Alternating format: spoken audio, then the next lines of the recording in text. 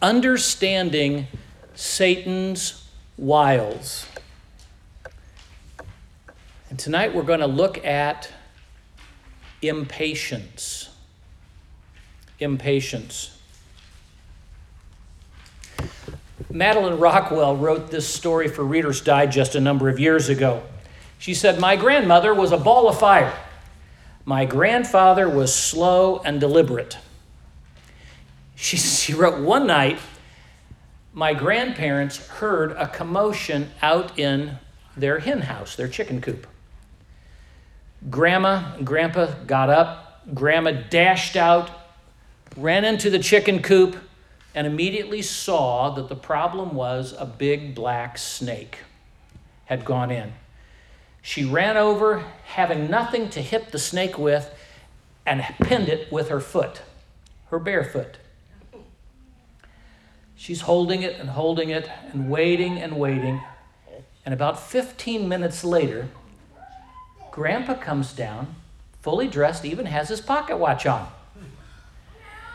And looking, he sees Grandma with the snake under her foot, still dressed in her bedclothes, looking all messed up. And his comment was, "Well, if I'd have known you had him, I wouldn't have hurried." Grandma was not happy. Impatience. Satan wants to make us become impatient with something. And tonight, that's what we're going to be studying. As we've looked at Ephesians chapter 6, and as we're finishing up this book of Ephesians, as it's talked about all the blessings, all the things that God has provided, and understanding all that we know about God and what he's done for the church and why he's made us and why we are even gathering together and really beginning this new church. And then in chapters 4 through 6, we see what does that Christianity, what does that gift that God gave us really look like? It's very easy to begin to have some unrealistic picture in our minds. And we do that when we walk in the doors of church and we walk out and we really don't have a connection to real life. So we come to the end of chapter 6 and he says, "Finally, my brethren, be strong in the Lord and in the power of his might. Put on the whole armor of God that ye may be able to stand against the wiles of the devil. For we wrestle not against flesh and blood, but against principalities, against powers, against spiritual wickedness in high places. Wherefore, take unto you the whole armor of God." And then he says, "And having done all to stand." He talks about the wiles of the devil. What are the wiles? What are the schemes of the devil? Paul talks about it like we should know it. And we should. Last week we looked at one of the things Satan does is he wants us to be ignorant of God's will, to not really understand it. Remember how Paul has already said in Ephesians chapter 4, he says, "Don't be unwise, but understand what the will of the Lord is."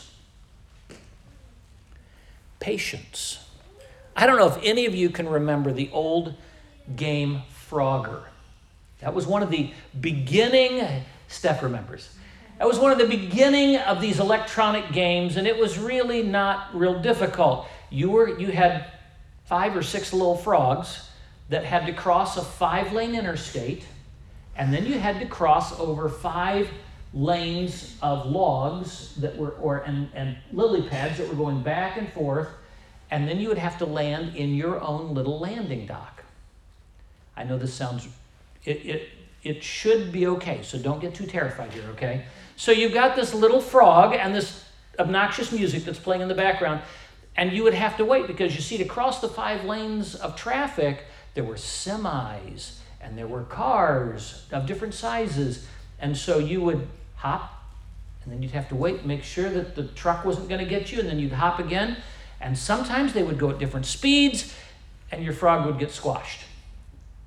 Or sometimes you would go to hop onto a log as once you'd crossed the road clearly, and then you went to get on, cross the river, But logs would disappear. Sometimes the logs weren't logs at all. Sometimes they were alligators.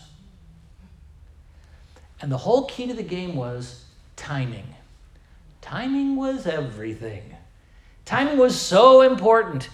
And what I want you to notice tonight as we get together and we study God's Word together, let's begin in 1 Peter chapter 5, verse 8. 1 Peter chapter 5, verse 8. Now, as you're turning to that, let me just remind you, last week we studied the first of Satan's wiles that he used in the Bible, and that is ignorance of God and of his will. Do you know if Satan can get us to believe lies about God, he then can get us to do whatever he wants to do because we won't trust God. If God is not trustworthy, what were the things that Satan wanted Adam and Eve to believe? God is not interested in your good.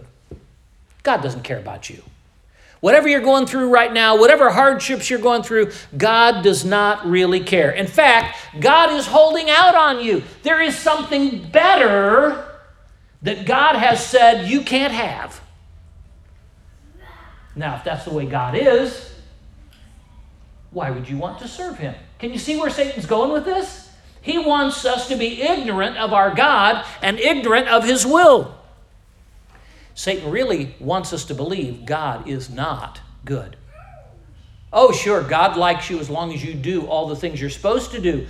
But if you do wrong, look out. You see, Satan wants to mess with your thinking.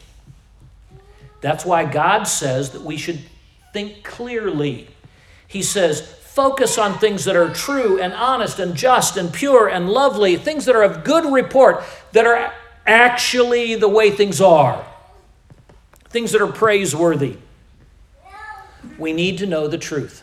That's the reason why Satan doesn't want us to spend time in God's Word.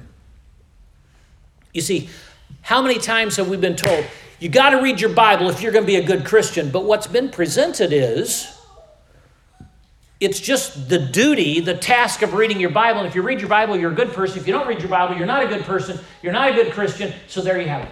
Read your Bible. But the reality of it is, blessed are the undefiled in the way, who walk in the law of the Lord. Blessed are they that keep his testimonies and that seek him with a whole heart. They also do no iniquity. They walk in all his ways. Oh, that my heart were directed to keep thy statutes. What was the psalmist telling us? If you'll just learn God's word and do God's word, there's incredible blessing. Now, Satan doesn't want you to know that. He just wants you to think of reading the Bible as a duty, rather than this is a treasure box. Read the treasure box and you get all the good things that are in it. So tonight, now we come to the next thing, dealing with impatience. So what do we know about Satan? I don't know if you had a chance to look over that sheet. I've given you one tonight that if you want to make some notes on it, that's great. You'll also find it in your Remind email that goes out, and you've got all of the study there if you want to look at it there. Notice with me, 1 Peter chapter 5, verse 8, be sober. Be vigilant, because your adversary, the devil, the one who's against you, the devil who is your adversary, as a roaring lion, a hungry lion, a lion that wants to eat something, as a roaring lion, walketh about seeking, looking for, searching for something hidden, something that's not obvious, that he can devour. Jesus, speaking to Peter, says, Simon, Simon, behold, Satan hath desired to have you.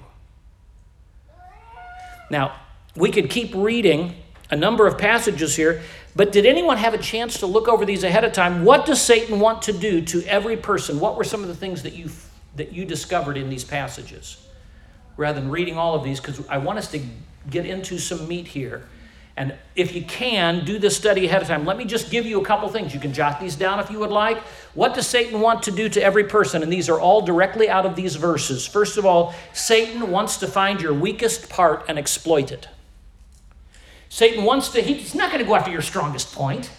Why would you do that? That's a waste of energy. He's going to look at each one of us. He's going to look at our weakest part and that's what he's going to go after. He's going to walk about looking to see what can he devour. Now, when we first moved to Iowa, our third child, Andrew, was less than 2. And we went to a privately owned zoo. It's the only one that I've ever been to that literally just a guy owned all these exotic animals. And we went to his little zoo. And he had a lion. And I had Andrew in a backpack. Just 18, 19 months old. And he's in his backpack, and I'm walking by the lion's cage, and I'm watching the lion watch me.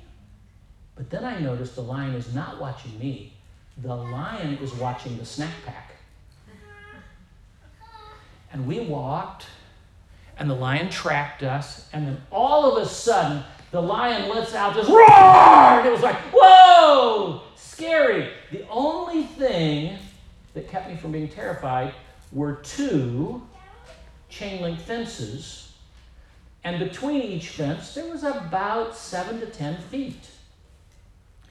If this lion could have, he would have. But he couldn't, because I didn't give him the opportunity, because I wasn't where he could get to me. Now, the scriptures are telling us Satan is looking for our weakest point. If he cannot make us to be ignorant of what God is like, if he can't make us to be ignorant of what God's will is for you, what did we learn? God predestined us to something, but predestination is always about believers, and predestination is always about what God has already determined for your life, and that is that you will be conformed to the image of Jesus Christ. That is what God, for every believer, has already predestinated you to be. It has nothing to do with salvation. It has everything to do with sanctification. That ought to bring great joy to our hearts. So all of a sudden, what do we begin realizing? God has a perfect plan for us. But for each of us, we all have to be shaped differently. We all have to be molded differently. You see, God's working in my life is going to be different than God's working in your life. In fact, God's working in my life is even different than God's working in Cindy's life. And we're about as close as what you can get. Because I need certain things done in my life to bring me to that point. And Cindy needs things done in her life to bring her to that point, and each of us do.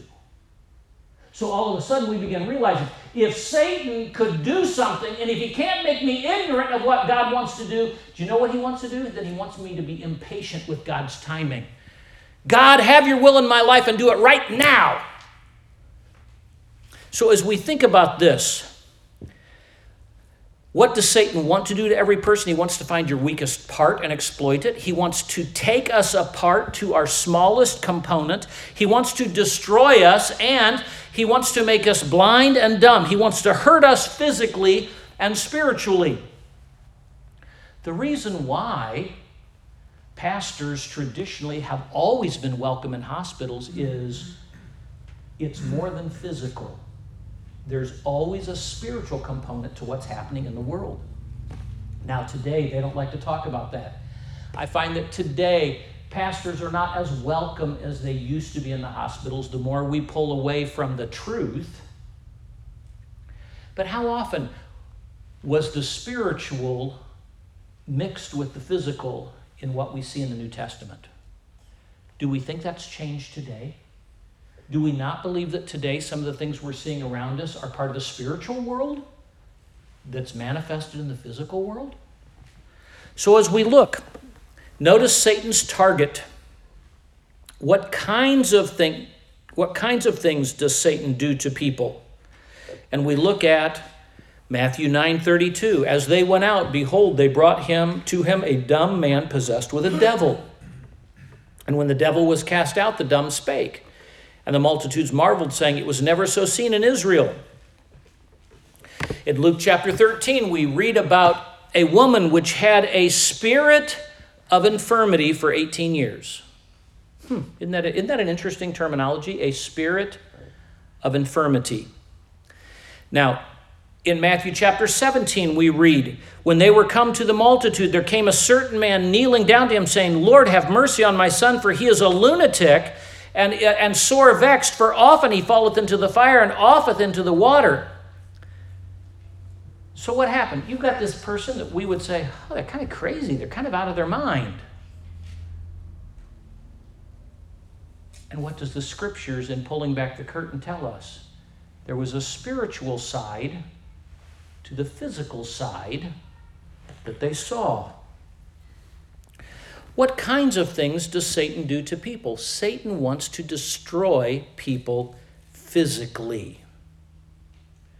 As a serpent deceives, a lion devours. That's what Satan's goal is. And we're so ignorant often, or we are so deceived that things are happening all around us and we just think, if we could just give them another medicine, if we could just do this, if we could just do that, and we don't see there's a spiritual battle that's going on. Notice, if we resist Satan's deceit, he will do everything he can to attack us physically. So we think about Job tonight. What did Satan do? Now, God had to allow this to take place, and you notice Satan meant it for evil, but God was using this for good in Job's life. I would never want to go through what Job went through.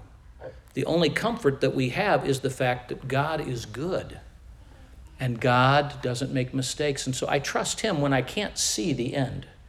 Even though I can't see, I trust him. Job lost the fruit of his body, his children. Job lost the way he would provide for himself, for his body, when all of his camels and all of his sheep and all of his livestock were killed. He lost his health. In the New Testament, Satan constantly attacked the body through either not being able to hear, or not being able to speak, or being bent over. So the question we ask ourselves is, why does Satan want to attack the body? Why is this a spiritual battlefield? What? Know ye not that your body is the temple of the Holy Ghost, which is in you? When Satan attacks you, you're made in God's image as a believer. You have the Holy Spirit living within you. When he attacks you, who is he attacking? God. You see, your body is important.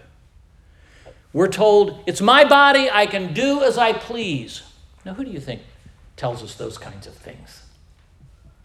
Where do you think that's come from? Oh, that's just liberal, left-wing kind of thinking. Have we been deceived?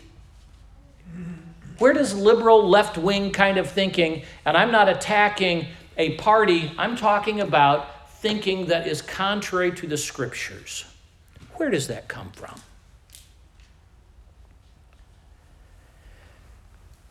Paul, writing in Philippians, says, according to my earnest expectation and my hope that in nothing I shall be ashamed, but that with all boldness as always, so now Christ also shall be magnified in my body, whether it be by life or by death. Do you know our whole goal is, one, to get to know God's will, and then two, to be patient with God to accomplish what he's promised he's going to accomplish. Satan cannot stop God's will from being accomplished in your life. Satan can't do that. So all of a sudden now we're saying, oh, I want to be alert. I want to understand the wiles of the devil, because if you don't understand those things, you're going to become discouraged. You're going to be down. Paul said, look, no matter what happens to me, I'm in jail right now. I'm in prison. And I've determined this body will bring glory to God, whether it be by life or by death. So now what do you do with him? Matthew chapter 5, verse 16, we know that verse. Let your light so shine before men that they may see your good works. See your good works. How do they see your good works? It's not something spiritual, is it? It is flesh and bones. When they see this bag of bones do something, they glorify God. But ye are a chosen generation, a royal priesthood, a holy nation, a peculiar people, that you in this body should show forth the praises of him who called you. You see, Satan doesn't want your body to bring glory to him, to bring glory to God. Therefore, if he can't make you ignorant, he's going to try to make you impatient with God's will and try to hurry ahead and do things that you shouldn't try to do, or it's not the right timing to do. So why does Satan want to attack and destroy your body? 1, you're God's temple. 2, your body is God's tool. 3, this is interesting, your body is God's treasury. But we have this treasure in earthen vessels, that the excellency of the power may be of God and not of us. I'm God's toolbox. I'm God's treasure box. And he puts it in me so that everyone realizes if he can do it with him, he can do it with anybody. But what is Satan's weapon? Suffering. Luke chapter 22. Luke chapter 22. Let's look at that together, please. Luke 22:31.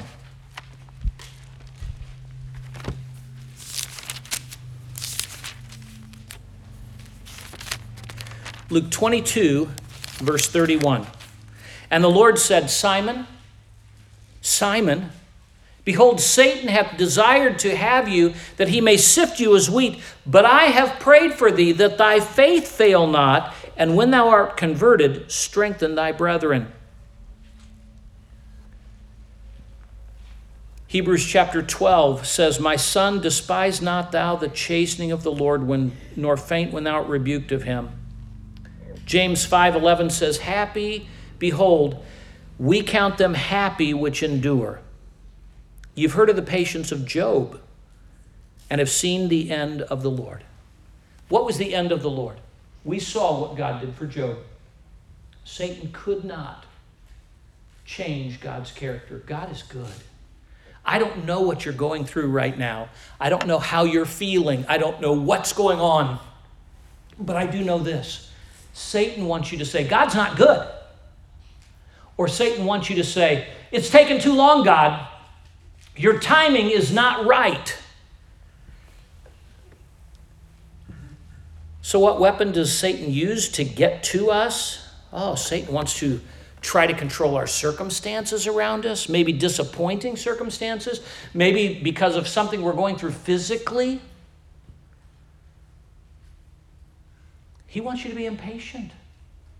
He wants you to say, enough's enough, God.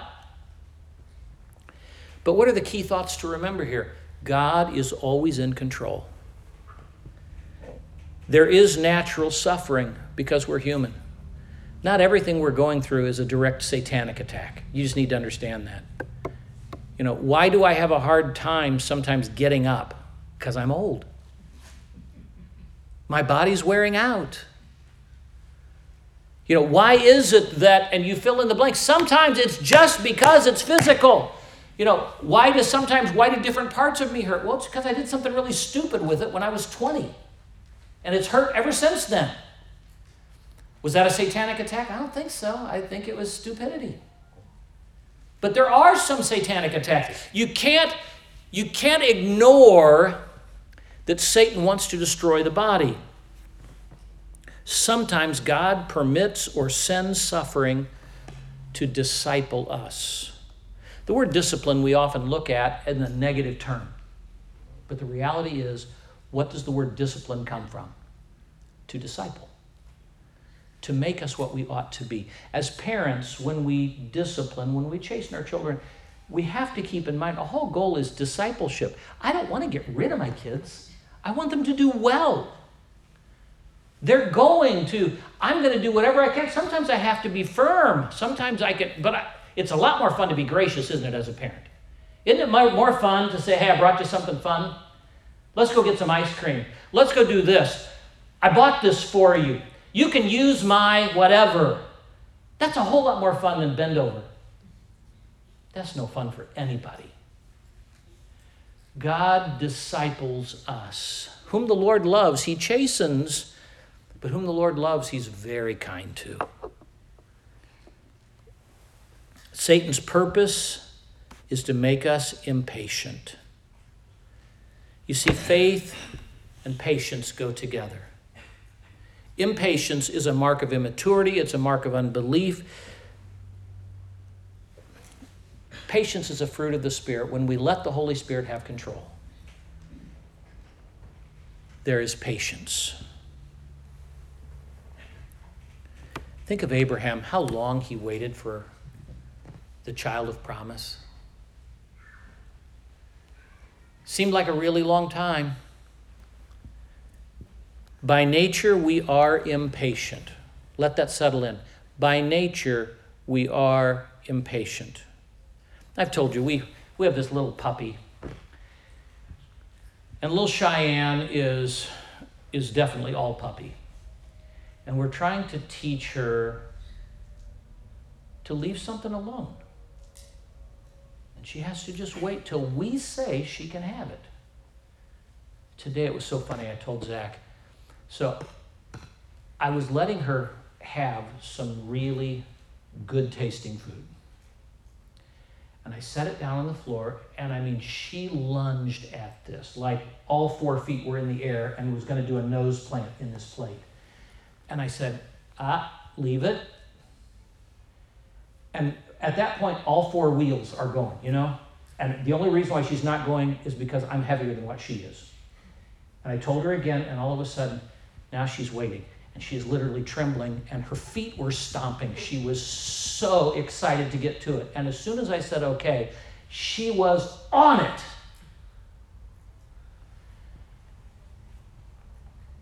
I was going to give it to her. I wouldn't put it before her and then snatch it away and laugh. I'm a good owner. But learning to be patient is very important for her safety as well as for others' safety. Paul writing says, "And lest I should be exalted above measure through the abundance of the revelations, there was given to me a thorn in the flesh, the messenger of Satan to buffet me." Isn't that interesting?